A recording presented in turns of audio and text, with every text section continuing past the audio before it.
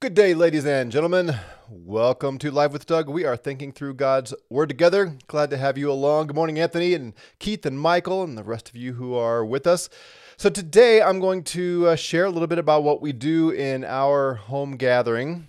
Hey, Alan. Good to have you with us as well. Someone sent me a message, asked me if I could describe the flow of how we do things on Sundays. And so I thought I would do that for you all. You might be interested. We're still figuring this out. If you've been following along, you know this. I wouldn't call us a church yet, at least not a local church. Obviously, we're part of the body of Christ, but we're still sorting this out. So, and I wouldn't say that the way we do it, there is no prescribed order of service because there is no service in the New Testament. So what we do is not what every gathering needs to do, but we're trying to sort this through, and we're striving to accomplish the things that we see clearly in the New Testament. We've been over this, right? The Great Commission: make disciples, make learners of Jesus, and you do that by first baptizing. When someone comes to faith, you baptize them, and then you teach them to obey all that He commanded. And then we see in the book of Acts and other places in the New Testament what the church did, how they set out to accomplish this. And one of the passages that we really kind of camp on is here in Acts 2, verses 42 and following. The Christians, the church, they were continually devoting themselves to the apostles' teaching. So we spend a fair amount of time in the scriptures discussing together the New Testament, the whole Bible. Fellowship, that's kind of a nebulous word. It means to have things in common, and in particular, Christian fellowship, of course, gathers around Christ. We want everything we do to be centered on the fact that we have Jesus in common. That's why we are gathering. We're not a sports club, a fan club, some hobby, some interest. We're not a home association or whatever. The reason for our relationship with one another is Christ. That's the heart of what I think fellowship means. They met together for the breaking of bread. We eat together a lot, every Sunday and other times as well, and to prayer, which is pretty standard fare for a gathering. And I love how this goes on. Everyone kept feeling a sense of awe, and many wonders and signs were taking place through the apostles. We haven't had any of those yet, but who knows what the Lord will do. And all those who had believed were together and had all things in common. We're beginning to see some of this, and I'll share that with you a little bit later here today, just how this is kind of coming about. Unplanned, but it's just sort of a natural outworking of the body of Christ being devoted to one another like this. They began selling their property and possessions, were sharing them with all as they might have need, day by day, continuing with one mind in the temple. So there in the early church, of course, since they were all Jews, they would go to the temple and try to persuade others of Jesus being the Messiah. And they were breaking bread, having meals together from house to house. They were taking their meals together with gladness and sincerity of heart. Love that. Glad. Their hearts are sincere. They're praising God and having favor with all the people. And the Lord was adding to their number day by day those who are being saved. That's the picture in my mind that I want to experience that. I want us to become that. And if you reflect on that for a moment, isn't that what we all want? To be part of the community of believers where we are learning from God's word, and we're building those relationships with one another, where we love each other, we're committed to each other because of Christ, we're eating together and building those relationships and having an impact in the world and all of that. I know in the last few weeks I've been pushing against the traditional model and trying to show you that the idea of going to a service in a building and singing a few songs and having someone lecture you for 45 minutes or 20 minutes, whatever your church is, and having that event as worship. I've been trying to show that's not in the scripture, and there's a downside to it. And I'm not I know for some, and I've received comments, pushback from some, and I get it. I was, again, a pastor in that model for 25 years. I'm not just trying to say, throw stones at that model. I'm not naive. I recognize very few of you are going to change anything based on what I'm teaching here. Number one, you may not be persuaded. Number two, you may be at a loss for how you could bring about this kind of change. I don't know either, but I will tell you this side. The kinds of fellowship that we have and the love already in just 7 months, 8 months maybe, and the ways in which we are moving toward what I just read to you from Acts 2, I haven't experienced anything like that in the traditional model. And I have not heard very many people describe what we are now experiencing. And I'm just telling you, I would have said we had it in the other model, at least to some degree. And now I realize, it's just not the same. So anyway, I recognize I'm not going to persuade you all. That's okay. You've got to pursue this, what you believe the church is supposed to do and how it's supposed to do it. You've got to figure that out. I'm just trying to show you what I think the scripture reveals and what we are seeing here. And people keep asking me, is this scalable? Can we go beyond our little home here? Yeah, it's a great question. I think they did in the early church. So I think it's possible. But I'm swimming upstream because the last 1,800, almost 1,900 years of church history have pushed the other way. So anyway, so let me share a little bit about what we are doing. One other thing I want to share. As a teacher, I was told yesterday that we have a couple of families in our current fellowship that were part of the church that I was pastoring. And they've told me, and my kids have told me, they have learned far more in our gatherings here in my home on Sunday mornings than they ever did when I was preaching in the traditional setting.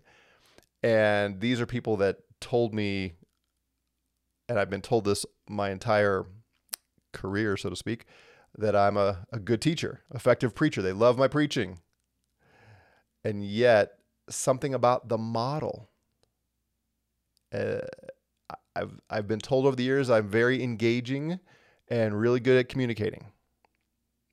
I don't say that to build myself up. I say that to actually to humble myself and the rest of you who are preachers.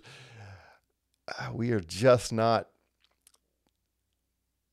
teaching. People are not learning what we think they are, what we would like to think they are learning.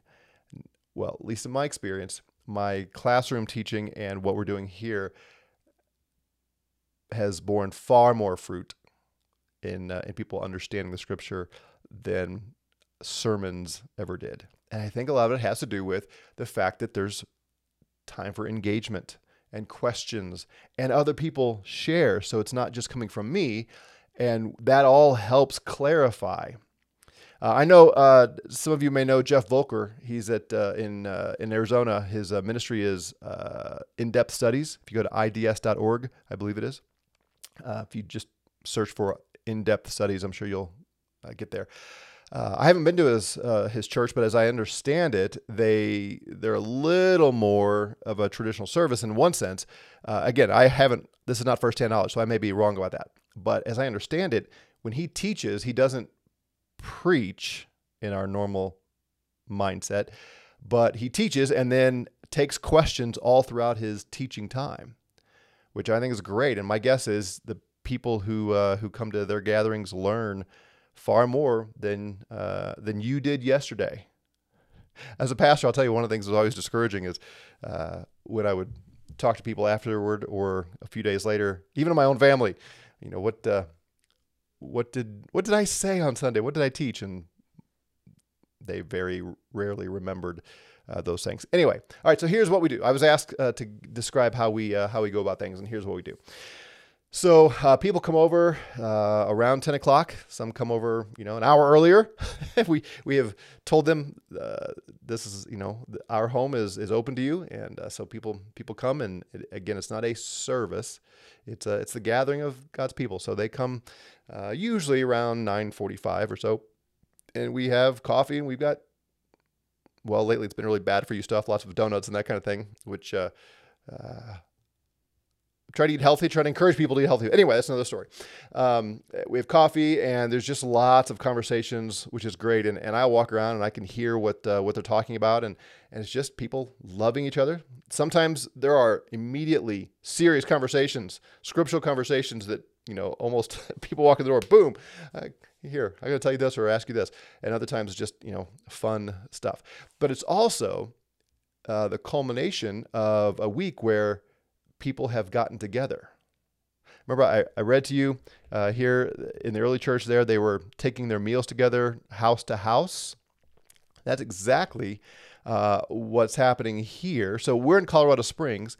We have a couple young ladies that drive down from Denver because they started here. One of them started here, and then she got transferred to her job up in Denver. But she and another friend of hers come, and they come down for Sundays, but they also come down and meet with, as our ladies get together on Thursdays, and then they get together they'll drive down or meet halfway, and some of the other gals will meet with them for coffee. So there's just a lot of, and the guys do that kind of thing too. So there's a lot of love and relationship among the people throughout the week, and of course texting and those kind of things. So it's not just about Sunday morning. So we gather on Sundays, and there has been this interaction all week. So there's lots of catching up, conversation, sharing going on there. And then, so we do that about 10 o'clock is sort of the stated come gather time, but people come early, come a little bit later. Then somewhere around 10:15, 10:20, we move toward the living room. And so yesterday, if I can remember how we did this, we don't always do it exactly the same order, but yesterday we sang some songs, and I think I have mentioned this in another live stream, but one of the things we do is we pull up the lyrics on our song on our phones, and we walk through them. We talk through them, and I'll just throw out, is there a song in someone's heart? Is there a song that you think would be encouraging to the rest of us? Because in Ephesians and Colossians, we're told to sing to one another, right? Sing to one another, psalms, hymns, and spiritual songs. You're familiar with that passage? Is it Colossians 3, I believe? It's worth looking at here because it's in the Bible. Yeah. Let the word of Christ richly dwell within you. That's plural you. So y'all as the church, let the word of Christ with all wisdom, teaching and admonishing one another. And again, I stress, I don't know how that is accomplished in the traditional model. It's, at least it seems like the traditional model of church fights against this. We are to be teaching and admonishing one another. Yes, the elders, we talked about this. The elders have a key role. And I'm, as I said, persuaded that if the elders did what the Bible calls elders to do, and if we get rid of this distinction between pastors and elders and bishops and get back to what the scripture says, the elders are going to foster this kind of thing. But as people grow, they will be teaching others. When we set it up in this dichotomy where you've got the ordained, the special class of leaders who've been to seminary, then you've got the next rank of elders who haven't been to seminary, but they basically serve the pastor. Everyone else says, okay, they're the ones that do the admonishing and teaching, and the rest of you just come and receive. That's not the way the church is designed. If elders are teaching well, then the body begins to grow in maturity, and they're able to teach one another, which is what we see happening here. And that's what he says. Admonish one another, teach one another. And one of the means that we use for that is psalms, hymns, spiritual songs, singing with thankfulness in your hearts to God. So as we've started meeting and started asking the question, how do we do that? Right? In your traditional model, you're singing to the Lord. You're all facing the front. You're not really singing to each other. But even in our gathering where we're all encircled and sitting on the floor and on the sofas and things and singing where you can see everybody else, what does it really mean to sing to one another and teach and admonish one another with song? So I don't know if this is what Paul meant by this, but as we've tried to figure out what that looks like, we at least are doing it this way, where I will ask, what is it about this song? So you have a song that you think would be a encouragement to the rest of us. What is it about that song that has grabbed your attention, that's caused you to reflect, and how can that be encouragement to others? And then we'll just read through the lyrics, and anybody who has a comment that sees something in the song that is helpful and encouraging and teaching and admonishing, hey, we need to do this, we need to be like this, whatever, then we talk about it, and then we sing it. And that also has the advantage of making sure we know what we're singing. Did you sing any songs yesterday that you really didn't know what you're singing until the words came across your face, your eyes as you were singing it, and not really sure what you were singing? Have you ever sung lyrics that you thought later, shouldn't have sung that? That's just not a great lyric. Well, we avoid some of that by going through the songs together before we actually sing them. So we'll do that. We'll sing a few songs depending on how long the admonishing time goes. We'll see and just kind of get a sense of are we kind of done singing for now, or sometimes we'll come back and sing another song. But anyway, that's kind of how we do our singing. And then I believe I've shared some of this with you, but the gladness and the joy that the early church had, we have to recapture that. And that's why I start off, these live streams with my son's song, Beautiful Day, and just admonish you every day. This is the day the Lord has made. It's a command to you. Rejoice and be glad in today. Monday, December 5th, year of our Lord Jesus, 2022. You're commanded to rejoice. The joy of the Lord is your strength. And the whole world, the media, everything that's going on out there is trying to make you, trying to steal your joy and get your eyes off of the blessings of Jesus and onto all the hard things, because Satan, he loves to discourage God's people that way. So one of the things we do in our gatherings pretty much every week is we just share. We go around, everybody shares. So how has the Lord blessed you this week? And, when we get new people around, we introduce this as every good gift is from your Father above. So it doesn't have to be, the Lord healed me from cancer this week.